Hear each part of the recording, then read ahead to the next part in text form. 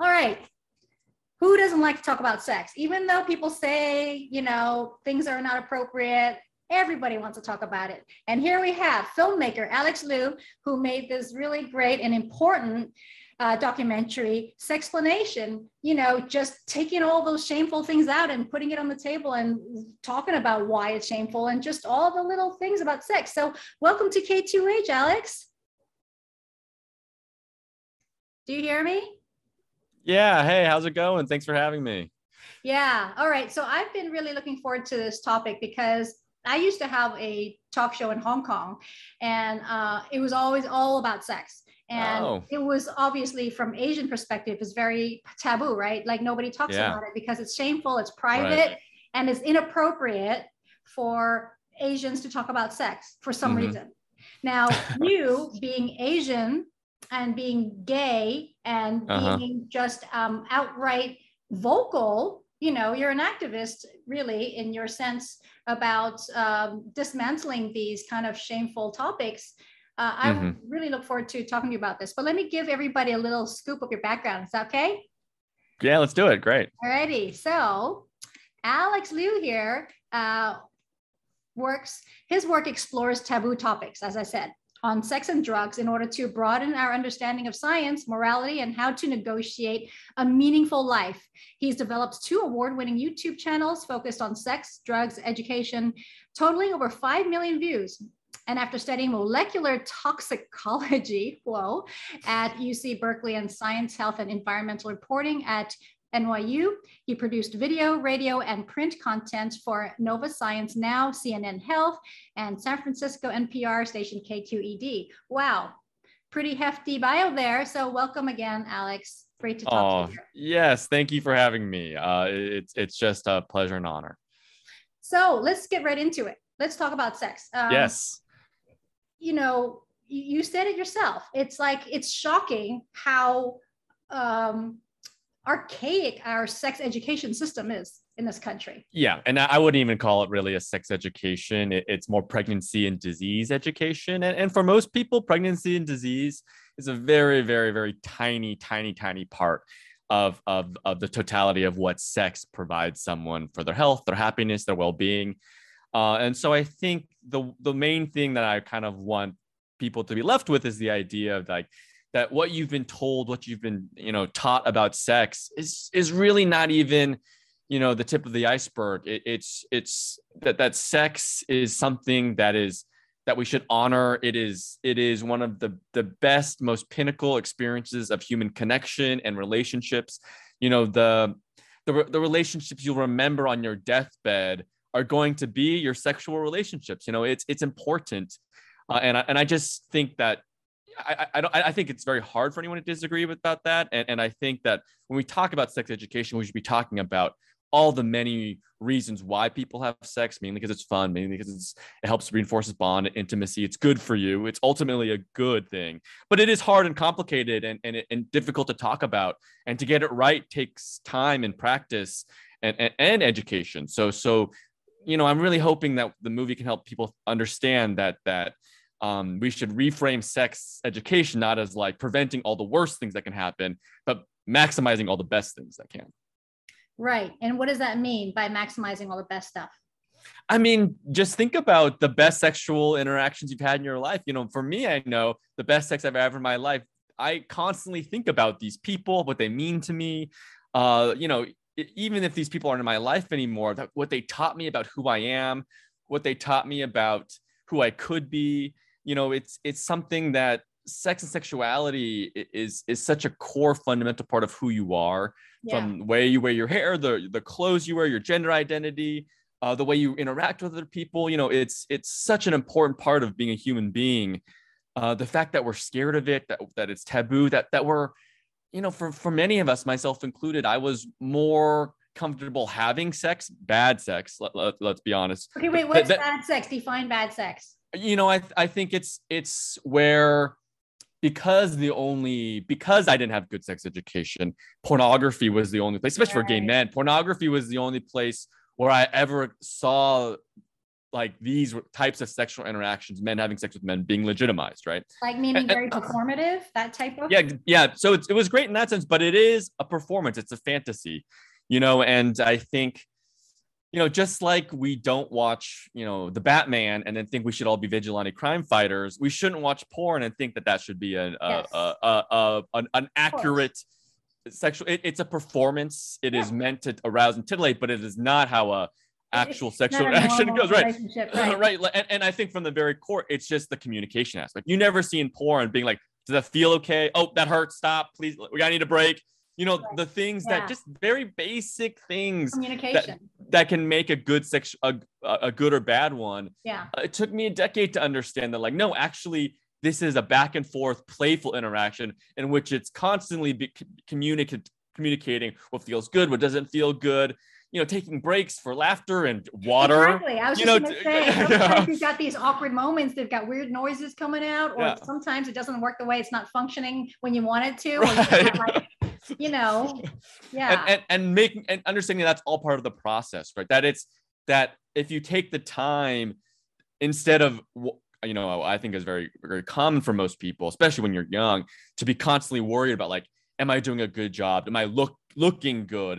Is this right for the other person? In a way, being very open about, like, and staking claim to the desires you have, the things that you want. It's this interplay of being selfish and selfless. It's like this very complicated dance. Yeah. And the very fundamental core of that is communication. That the base of that is communication. And so, and that's a really difficult, to communicate your feelings is very difficult. Well, okay, so especially when you're naked. Bring in the cultural aspect, because I don't know. I mean, it seemed like in the video, your parents are pretty open-minded and they're more Americanized, so you don't really have that kind of awkwardness. But when you bring culture into the conversation about sexual communication, there are lots of societies that don't encourage talk. You don't talk, you just do it in the, God forbid you even turn on the lights, right? Some people don't even take the clothes off. It's like, you don't know what's going on down there. You just kind of like insert, done, and then that's it. And there's so lack of education really on this.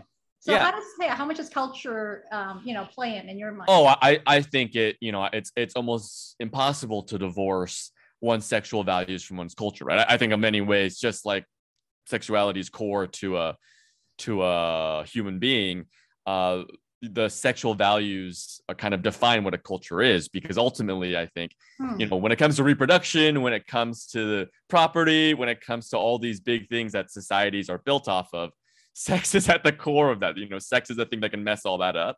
Yeah, that's a really interesting way of saying it. Yeah. So I think it makes sense to keep us quiet. It makes sense that it's nothing we talk about, because the more we actually talk about it, the more it becomes like something we own and becomes powerful rather than something we're powerless against. Yeah. And so I think, and that's not to say I think one thing that I think people, I sometimes miscommunicate is, like, I think it's totally fine to have sex be something that's very private. Like, I think if that's a cultural value or value you have, that you don't want to talk about it in public, that it's a very private thing you do, that's fine. That's great. Right. Everyone's individual. But to have shame around masturbation, to have shame around female pleasure, to have shame around, all the wide diversity of what sex can be, even if that's something you only share with one or two people, that inherently is not shameful. And there's a distinction. And I think it's important that you have at least one or two people in your life who you are completely open and honest about these things. That's the only way you can survive. Yeah. Exactly. And because part of survival is the need for pleasure and to be able to, gain that. And to speak to that, as I mentioned earlier, that I had my talk show in Hong Kong, one of the stories, which was very striking to me, kind of said it all in terms of the cultural aspect that influences the way people have sex. So there was this woman who called in, and our topic was women on top. It was specifically that position that we were talking about. She called, and it was a live talk show. And she said she's been married for 10 years and she had never had a climax. Oh, wow. And after we talked about that, and she realized that she could have that position to be a top, she's like, oh my God. But so, like, back to your thing, like, there's so much ignorance around because we don't talk about it. Yeah. Yeah. I mean, we're not trying to publicize everybody's sex life, but we need to learn from each other to some Totally, extent. totally. And I think that's, I mean, I think it's the only way we can move forward. And I want to be at least understanding of the difficulty around this. I mean, I think maybe 1,000 years ago, 500 years ago, even maybe 100 years ago, you know, although maybe it's getting worse now, but like pregnancy, disease, those were much bigger issues, right? We didn't have birth control pill. We didn't have understanding of disease and medicine. So yeah, I understand why that was such a big aspect of sex education, but things are changing now and they're very different. And I think the to me, at least, the course of human history is helping all of us kind of achieve the true mental well-being that comes with safety, security, you know, love, on all those things. And sex is just so fundamental to all those things, I think. So if it is fundamental, and now we're saying that everything's kind of informed by media that really kind of, you know, puts everything in a certain way for us to digest. If we pull away media, let's say if you never saw porn in your life, and you never watched or read anything to do with ideas of how you can engage in certain sexual positions or, you know, whatever, how do you think you would have, do you think your sense of pleasure might be different from how you might have informed yourself based on this? Yeah. Oh, totally. I think especially when it comes to my queerness, you know, I think that the media depictions in the 80s, 90s, you know, queerness was if it was discussed at all, it was around tragedy or sadness or straight up homophobia. You know, I think I'll always have shame around bottoming, for example. I think that's something that okay, I don't know the difference in terms for like gay sex. Okay. So if you're the receptive partner in sex, right? Okay, you know, I think that comes with a lot of shame for me, because it was like seen as like I'm feminine, it was misogynistic, but it's something that I think will always be a part of kind of my shame. And I think if I had grown up on like a perfect desert island where we, you know, masturbation sort of things wouldn't be shameful to me in any way, you know, because you wouldn't get that message. No, I'm judging you. Exactly. Wait, can you explain something to me though? So if you are like, when you say bottoming, is it usually kind of like an informed role between partners, or is it kind of reciprocal, or does it all depend on the individual? It all depends on the person and the situation. And I think, I mean, the one interesting thing I think about queer people, especially when it's same gender, you just have to have a lot more, it forces you to have a lot more discussions about what's going to happen and how, which is, I think, you know, it just forces you to, because there's no necessarily set predetermined roles. Right. And so that's been something that I think has been interesting when talking to my straight friends, where they're not as comfortable having some of these discussions around what they want, and because they kind of, a lot of it is assumed. So I think that's been a very interesting aspect. It's a very heteronormative, black and white binary way of looking at things. And that's why I want to say LGBTQ studies, gender studies, is such an important way to open up our eyes into not seeing things as very clearly black and white. Like you don't have a fixed position. Yeah. And that's the one thing, another thing I'm hoping people come away with the film with is like, we're all a little queer in some way, maybe some more than others, but there's something about like I think we're so obsessed with the idea of being normal. And I get it. Like being normal is like a core human need to feel like you belong. But I think that idea is not very useful when it comes to sex, because the only thing that's normal is that we're all different. You know, we all have that different thing that makes us a little atypical.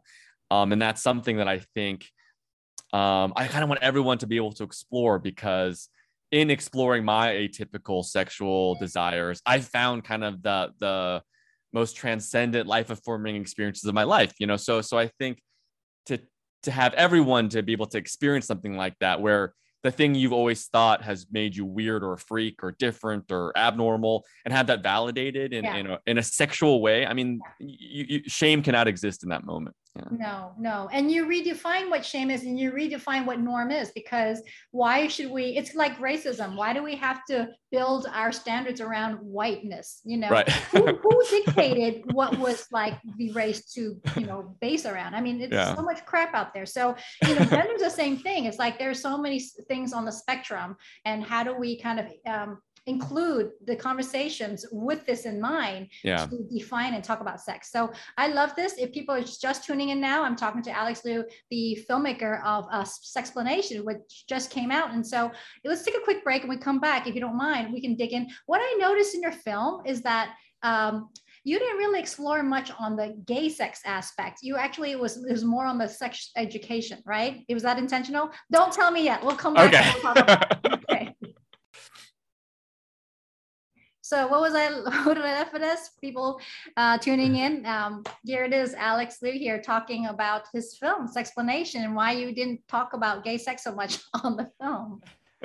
I mean, it was a huge discussion. I think the opening reveal in which I reveal that I'm gay, that was like a 3-month back and forth with me and my writers, producers. How do we do it? Should we do it? You know, I think at a certain point we realized we are telling my personal story, so we have to at some point. Yeah. But it's a fear. It's a total fear. You know, like I already was afraid enough about being like, will people even watch the film because I'm Asian American? Like to add the queer thing on top, like, is that gonna turn people off? And ultimately we came around to like, yes, we have to be open and honest. We have to say who I am. But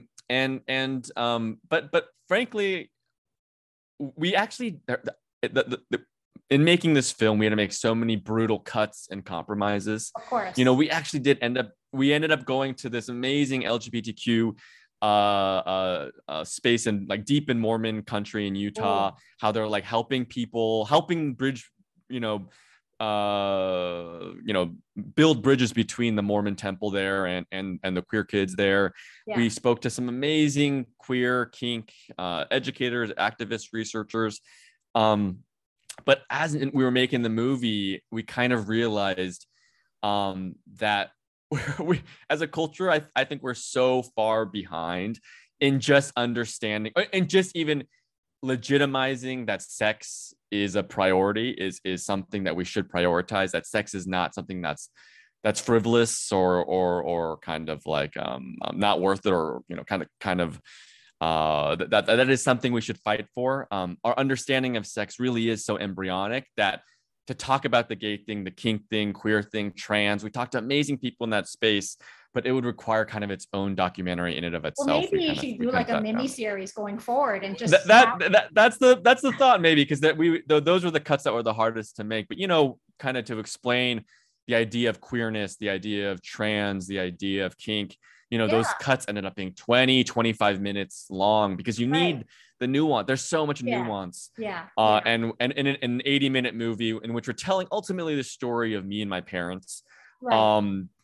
that we just kind of stuck to the very basics, like as basic as possible. Right. But yeah, that is something I wish we had more time to cover. Well, if you don't mind us entering that little conversation here, let's talk about you and your let's do it.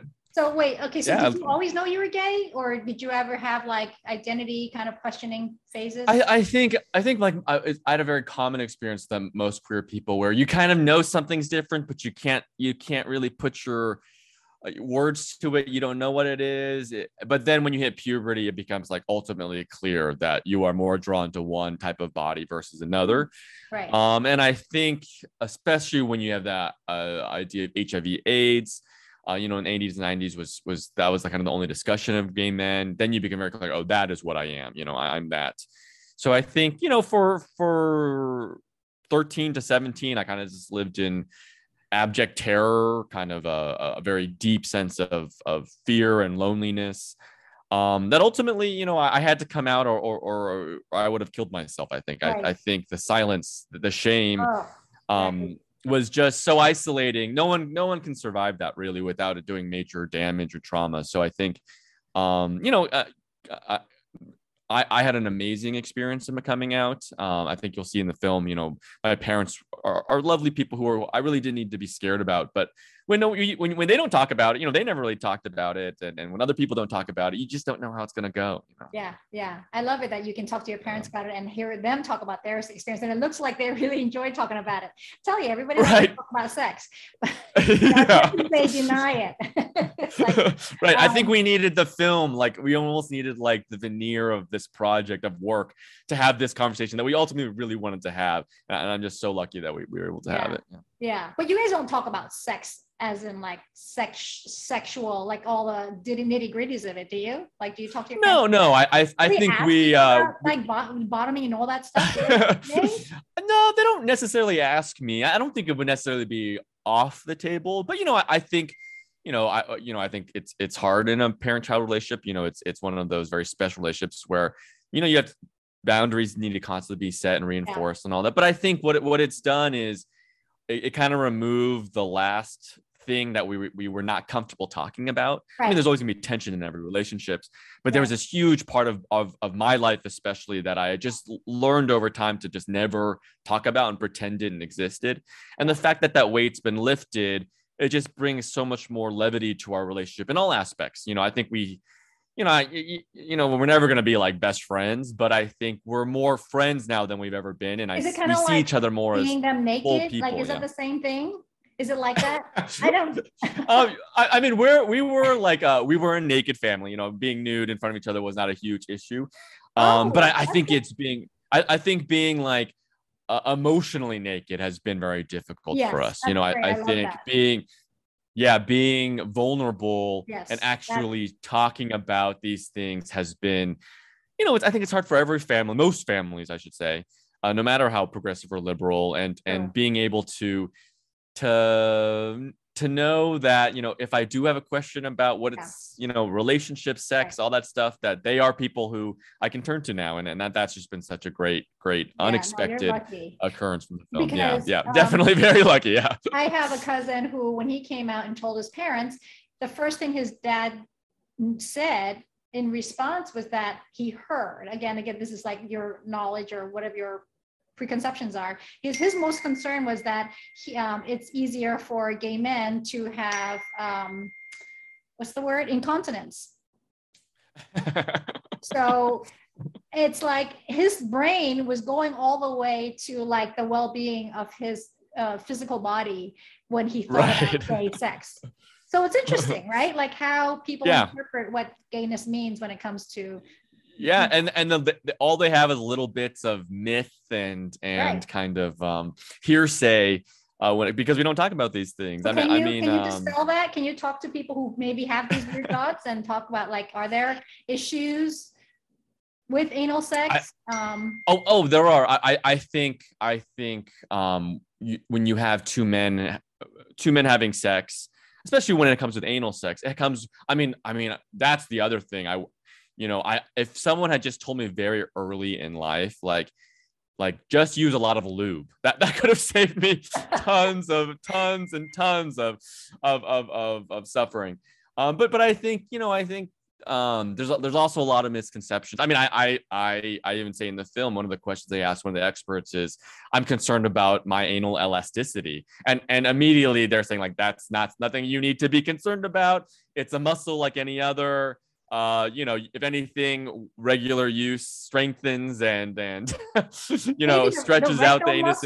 Is was it called the rectum, right? The rectal muscle is that stronger than the vaginal muscle? I mean, not the okay. So I don't know about that, but and I think just understanding that, like, I do think one of the things that has been very disheartening in getting into this is understanding how little training most doctors get in med school around sex and sexuality, and then like zero training about non-straight heterosexual sexuality, to find the right doctor who actually can understand what your needs, rather than a lot of doctors just think they see a gay man and they think, okay, STDs, test them all the time, that's all they need. But there's a lot of other issues you're always concerned about and thinking about, and ultimately, it's not that much different than heterosexual sex. You just need a lot more lube. Have you ever had sex with a woman? I've never had sex with a woman. Wow. Okay. But it's interesting. I think have you ever thought of trying it? Just for the heck, just to try it. Oh yeah. I think in doing this, in the process of this movie, I think, I think I even kind of pigeonholed myself very specifically into this box, right? You're either gay or straight, right? See, you're either this or that. Yeah. Yeah. And I think we I think it's so different now for Gen Z and younger. So true. But I think, growing up for safety, I just only was around gay men. I never put myself in situations where the idea of hooking up with a woman would really arise. But I think more and more, especially doing this movie, that I think of sex much more like a playground.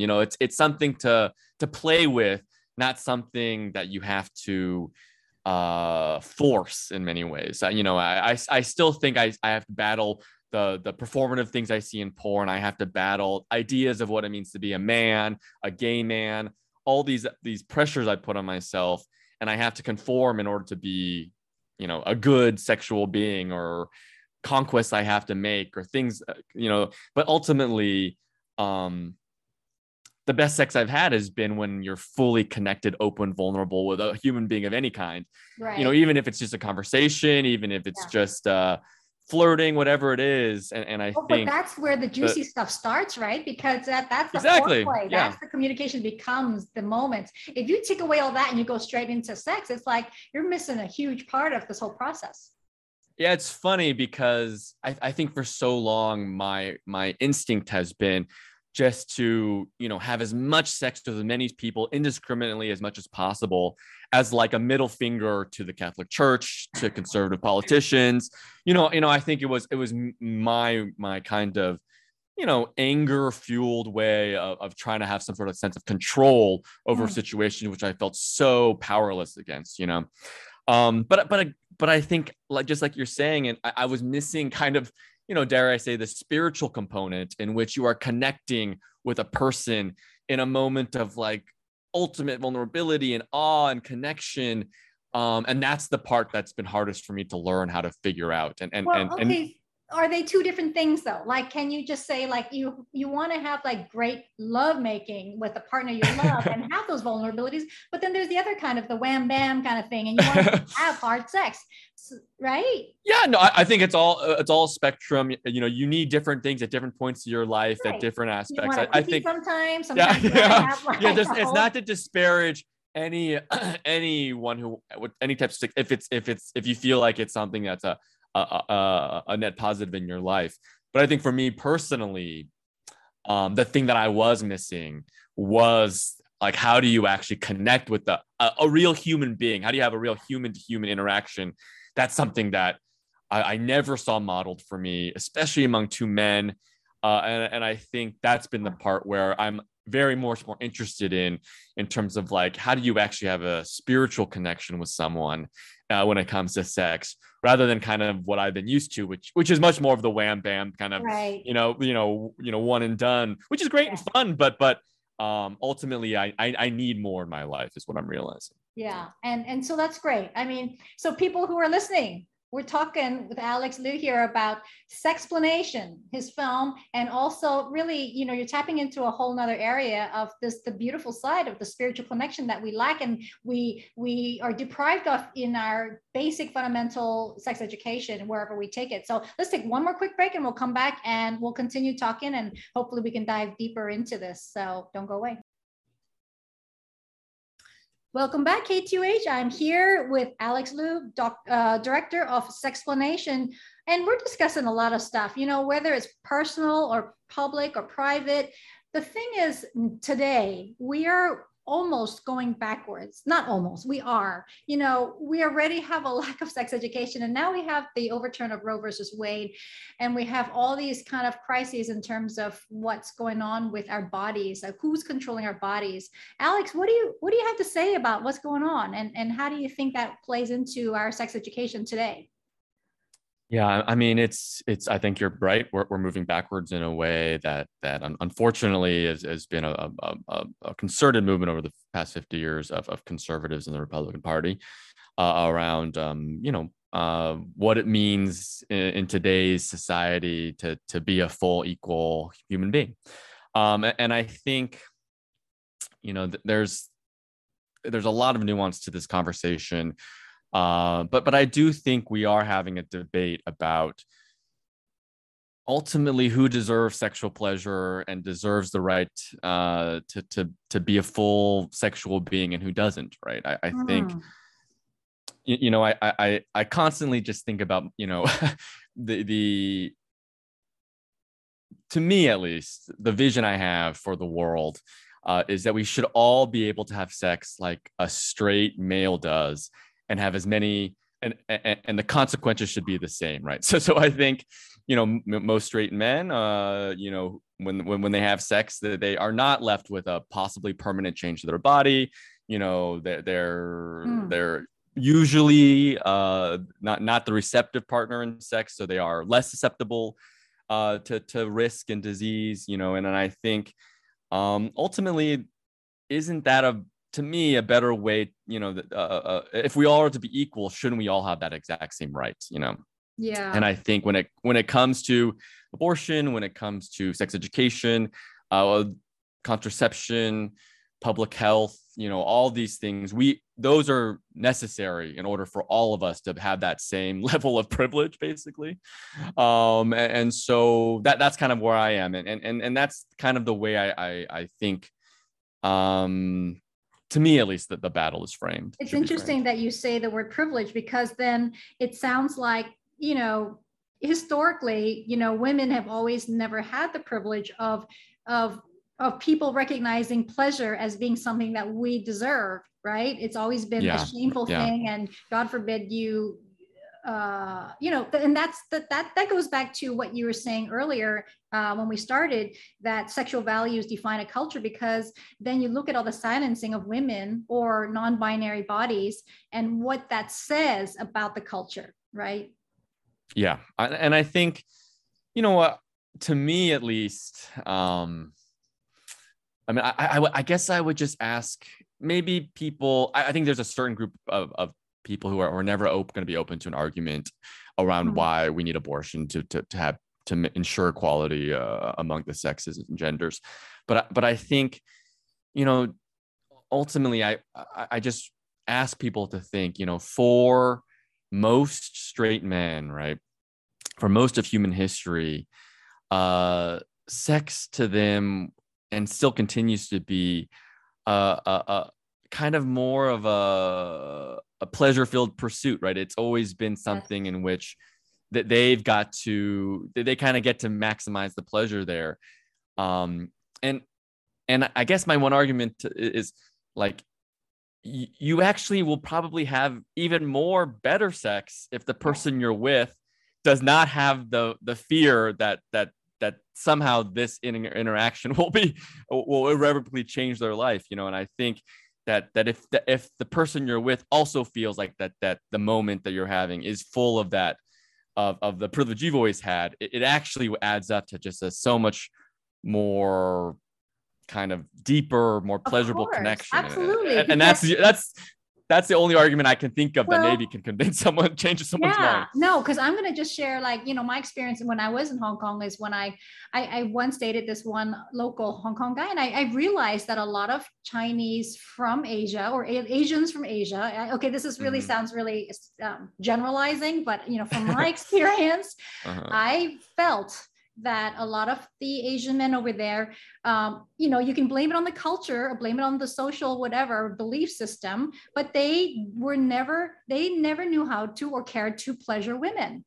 And so you think about all the deprivation of women who never knew that there could be, like going back to my story about Woman on Top, right, who never had a climax in 10 years of marriage. So this deprivation, and what does that say? Like, why are we keeping women or non-binary or whoever, just why are some people left to be quiet about the lack of pleasure? And to your point about having pleasure and how that actually increases the sexual gratification and experience for both parties, if you give pleasure to both parties. Right. Yeah, and I think it does make a certain amount of sense to have these values if your main goals are population growth, if your main fundamental goals survival are kind of things, right, are building a civilization, right. But I think we have to be clear, like, what is the world we actually want to live in today? and do you actually value sexual pleasure for all? And I think if that is something you value, the only thing you can do in your little, because you can't boil the ocean. It is a small incremental step, I think. But hopefully when you see the film, or one of the main messages of the film is that if you can take that little baby step to be a little more open and honest and vulnerable with the people you trust and love about your needs, about your desires, about who you are, about what you want. If you do a little bit of that every single day, month, week, whatever it is, you'll be amazed. For me, it's been a 20-year journey since coming out. You'll be amazed at the life you now have and how much the people around you are more receptive, more understanding and open, how you're able to advocate for what you want and get the life you want. And through those slow changes, I mean, you can see it with the gay, queer, trans rights movements, how far it's changed in such a relatively short amount of time. But it took little individual steps of people coming out a little bit of who they are to do that. And that to me is the one way we can start to build a true culture shift in terms of getting people to understand. I honestly think a lot of, I don't want to give straight men too much rope, but I do think a lot of them are they've just never heard the experience. They're just ignorant. And I think a lot of people are just ignorant. Right. But they're open if you can present it to them. Yeah. So that's the key, presenting. I think we need to have these conversations where you include straight and gay people together to talk about these details, because sometimes it's more like you silo yourself off by saying, you have these great scenes in the film where you're talking with your friends around dinner about sex, and it's very comfortable, but you're in your own community. But if we have uncomfortable conversations with people who are not in our own kind of safe sphere, how does that open up or not open up? I don't know. Can we learn from each other in that way? I think it does take I a lot of times people ask me, like, my family is super conservative, I want to come out to them, how do I do it? And it is, there are some my advice is always like, your family better than I do. Some people are just not open to the conversation. They're not willing. They're not there. Yeah. But I do think, it is the kind of the cliche, start locally. I think, just start with the people who are on your own tribe, your own side. It's devastating to me to think of like partners, people who have been in committed relationships for decades, who have never once uttered a sexual desire of theirs to the person who they share a bank account with, I know. Start there. Okay. To build up because you need that tribe who will support you no matter what. And then once you develop that, then you can start to venture out, but if you don't have that foundation, it's a lot to handle, because some people are not willing to hear it. And I do think, now that I've gone through this process and I'm so open and honest with everyone and very public about it, having conversations with the more conservative members of my family, having conversations with more conservative people in my life, coworkers, what have you. My advice is always start with listening. I think what most people just want is to be heard. And if you can, just really dive into, ask questions. Why do you think the way you think? What is the basis? And if they feel like that, you don't have to agree. In fact, I pretty much disagree with my conservative family members on everything. But if you can make them feel heard, that you at least validate that, okay, I hear what you're saying. I understand where you're coming from. Let me repeat back what I'm hearing and why you feel this way. And it becomes very understandable. And I see you as a human being. Here's where I'm coming from. Can I ask you a question, a hypothetical? Please. So this would be like, because you've never had sex with a woman, and maybe you've had like chats with girlfriends who talk about their sex life to you. But my question to you, because I have this ongoing kind of conversation in my brain, I'm fascinated by this topic of having sex during a woman's period, because that's something that happens. Culturally, there are a lot of influence that affects how you view that. Like some cultures think it's dirty, right? It's a curse. You cannot do that. And some people think, well, it's a very lubricating time. It's probably, and you're actually hornier while you're having hormones all raving. So there are so many kind of things. So just from your perspective, when you listen to that, like, what are your thoughts on like people who engage in sex when somebody's menstruating? I mean, I think as long as it's consensual, I think it should be a playground. I think there are ways to deal with almost anything sexually, and it's in that discussion and negotiation, talking very openly, honestly about how it makes you feel, what you think, the concerns you have, from the smells to the sights to the sounds. The more you're able to talk about all of those things, the more you'll be surprised how things you previously were terrified of can start to turn you on. I think it's, and to just have that connection with someone in which you're being so open and honest and it's being reciprocated. I think that's so rare and such a beautiful thing to find. And if you can build that then, gosh, I mean, just think about how great the sex is if everyone is in agreement about how amazing an experience could be. Exactly. And it goes back to that communication. So on the more serious side, I just wanted to include this before we end our conversation, because sometimes, as much as we are celebrating pleasure and the need for us as, deserving sexual pleasure, right? All individuals. There is the other side, whereas the danger of people who have, unhealthy thoughts, the ones who are like pedophiles, for example, rapists, people who are kind of really on the dangerous spectrum from whatever media sources or whatever their brain works. So what do you have to say about that? And how do we pull that into the conversation? Because obviously we still have to be careful with how we engage with sexual activity. Yeah, that's a very difficult, nuanced conversation. And I think, so there's two aspects to that. I think one aspect is the best way you can make children, people in general, abuse resistant is comprehensive sex education. The studies are very clear, and it's common sense, that when you ask a lot of these predators, how do you pick your victim? The sad truth is they pick the people who clearly are not in communication with adults or trusted people about their sexuality. If someone cannot talk about the proper name for their genitals, that's probably a kid whose parents just don't talk about these things, so they're easier to hide this stuff. It's easier to keep them silent, and it's easier to keep them it's in the worst possible way. It's easier to keep that secret. So that's one aspect to it. The other aspect to it is it's a difficult situation, but if your goal, and I think this should be the goal, is to prevent as much abuse as possible, is you have to provide people with the aspects to talk about these thoughts and feelings. So I think it is making sure that people feel like that they can talk to people about them before they act on them, because what's going to make someone act on something is when you suppress and repress, right? It's like, don't think of an elephant. All you can think of is an elephant. If you have nowhere to put those thoughts and feelings, they go into the worst possible, darkest ways. Exactly. So how do you do that? I don't know.